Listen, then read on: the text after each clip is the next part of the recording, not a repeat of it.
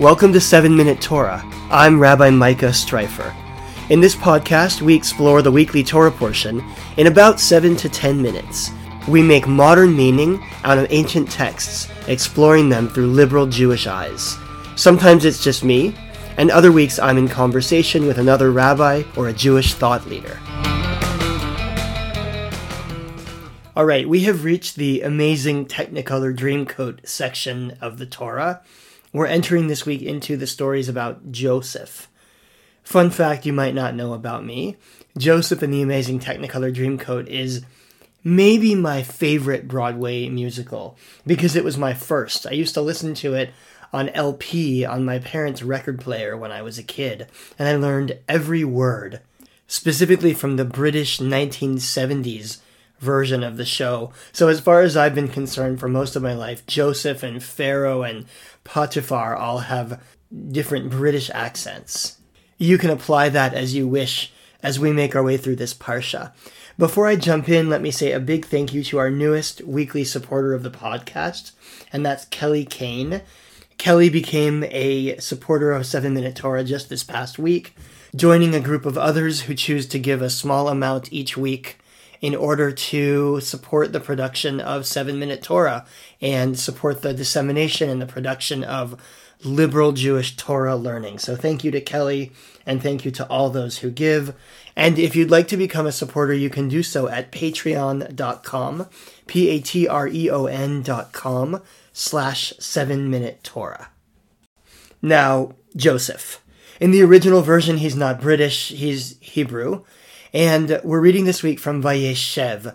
Vayeshev is Genesis chapters 37 through 40. And it begins with the words, Vayeshev Yaakov be'eretz megorei aviv. Jacob settled in the land where his father had sojourned, the land of Canaan.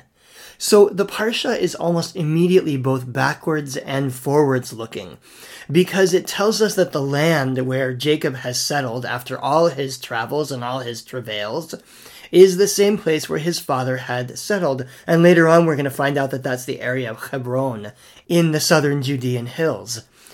That comment connects us back with the stories that we've been reading over the course of the last 6 to 8 weeks about Sarah and Abraham, about Rebekah and Isaac, about their covenants with God and their exercises in building family and continuity and tradition, and about Jacob's own exercises and activities in those areas as well.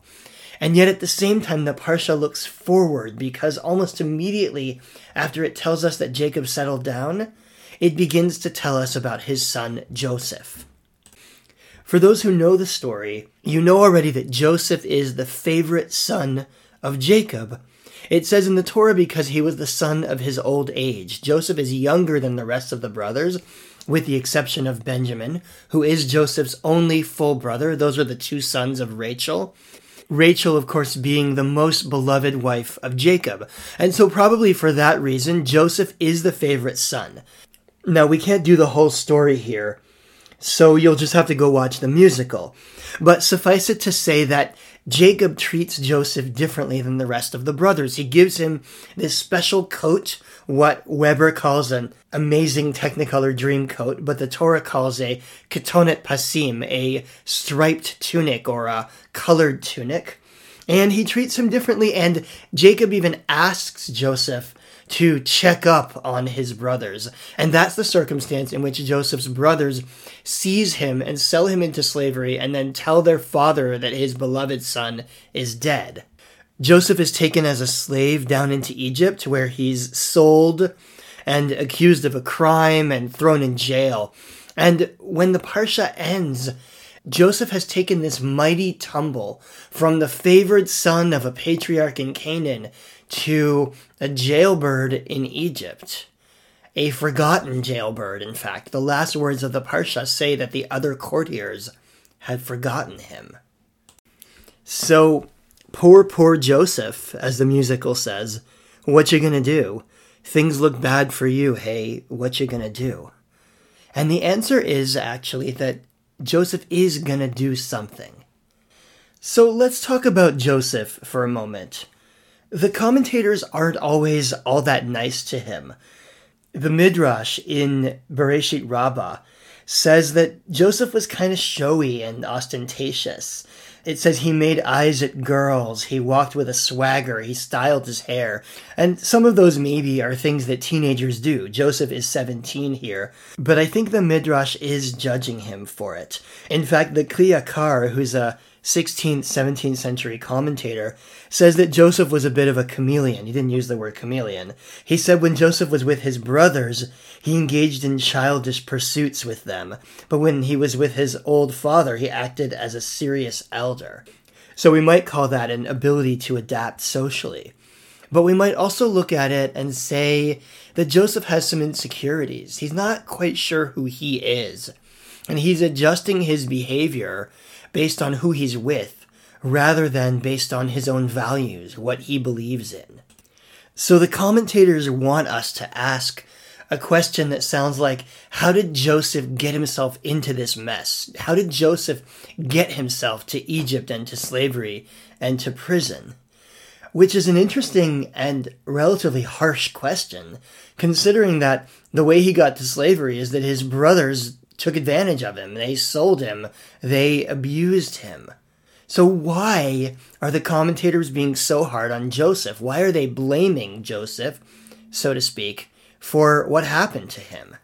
And maybe the answer is that Joseph actually shows an incredible amount of agency throughout the Torah portion, even when things seem to be entirely out of his hands.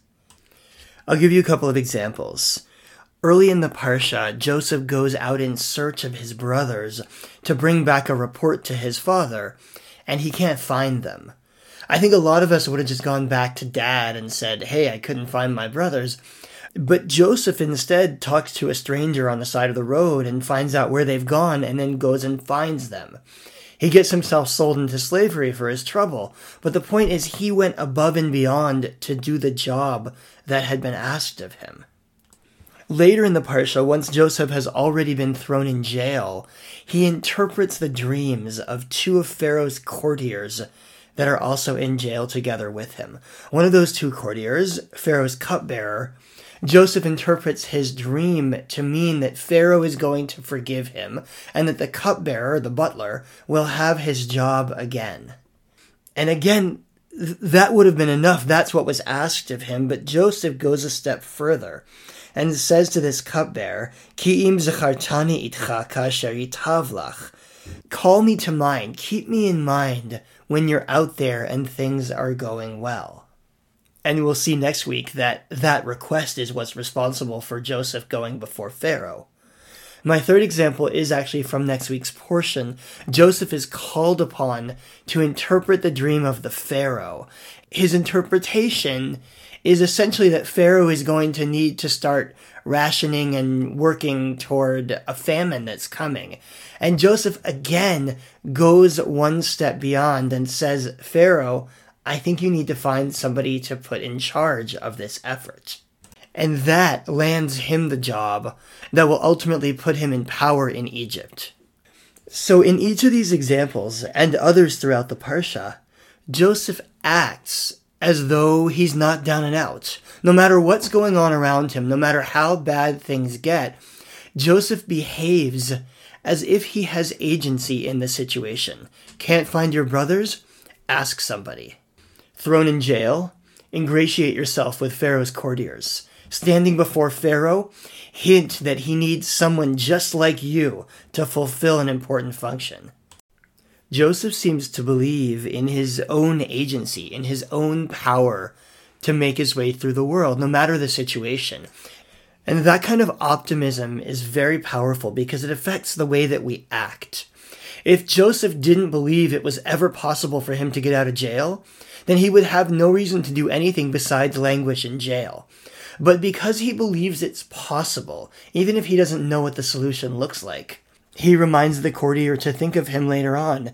And because of that, Joseph gets out of jail. So it's almost like he got out of jail because he believed it was possible for him to get out of jail.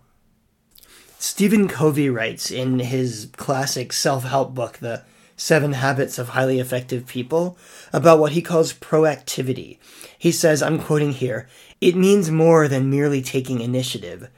It means that as human beings, we are responsible for our own lives." I think that is some of what Joseph is demonstrating in this parsha. He doesn't always have it easy, but he essentially believes that he is responsible for what happens in his life. Not that he can control all circumstances, but that he can control how he acts in the circumstance, and by so doing, he has some control over how the circumstance ends up. I like that as a lesson for life. We all go through ups and downs in our lives. Sometimes we're going to be in the pit, so to speak. Sometimes we're going to be in Pharaoh's palace, and sometimes we're going to be strangers in a strange land. What we have control over is not our circumstances, but how we feel about and how we act in those circumstances. And that's actually quite a lot of control. In fact, as Joseph teaches us, we have a lot of power to bring a favorable outcome. And it starts, I think, by even believing that such an outcome is possible. Thanks for listening, everyone. Have a great week. Thanks for listening to 7 Minute Torah. If you enjoy this program, please consider becoming a sponsor at patreon.com/7Minute Torah. To join one of our new weekly Torah study discussions on Zoom, go to micahstreifer.com and click on Torah Study.